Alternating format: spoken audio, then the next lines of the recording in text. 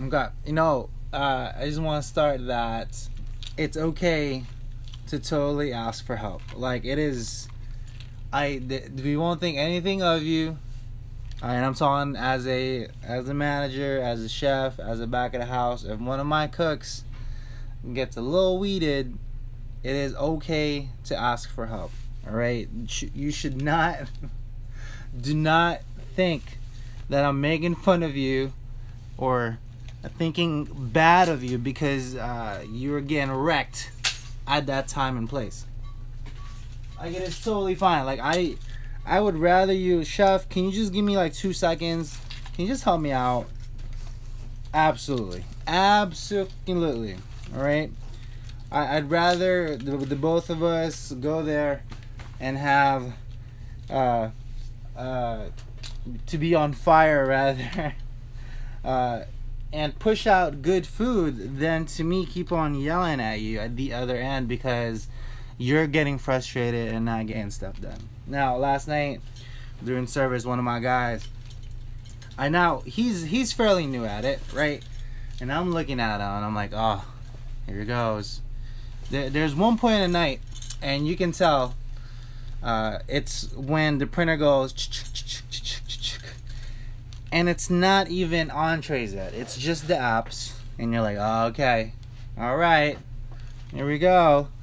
Only because one, it's if I could just have like control on how the front of the house rings stuff, I think I would have a better chance and flow on how to go about it. But it's I don't know. I guess to each their own.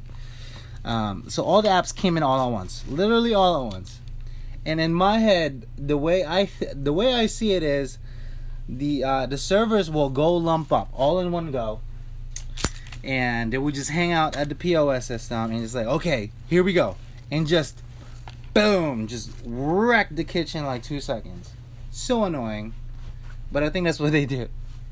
Or more reality is they get a little slammed themselves. They don't know how to deal with it. So instead of pacing themselves and actually having the pressure handled, they can't handle it. So for them, they just kind of ring it in. And I get it. But anyway, so all the apps come in, and my guy goes, I see in his face. He's like, oh, okay. Now I'm watching. I'm steadily making sure he can handle the pressure. But at one point, I felt it, and he felt it, and he was already behind. And I'm like, yo, do you want some help? And his face says, absolutely. But the words that came out of his mouth were, no, I think I'm good. So I gave it a good 2 minutes. 3 more other tickets came in. Now we're entrees now, right? All the apps kind of came out. Now I see his face actually turning. So I'm like, you know what? I'm not even gonna ask. I'm just gonna go back there. I go back there, and I'm now expoing on the other side at the same time while pushing out food and cooking it, right? And so we go through service. About 20 minutes have passed. We did, I don't know, $2,000 in that 1 hour. It was a steady flow. I go ask him. I was like, yo, what happened? He was like, oh, it just got away from me. I was like, okay.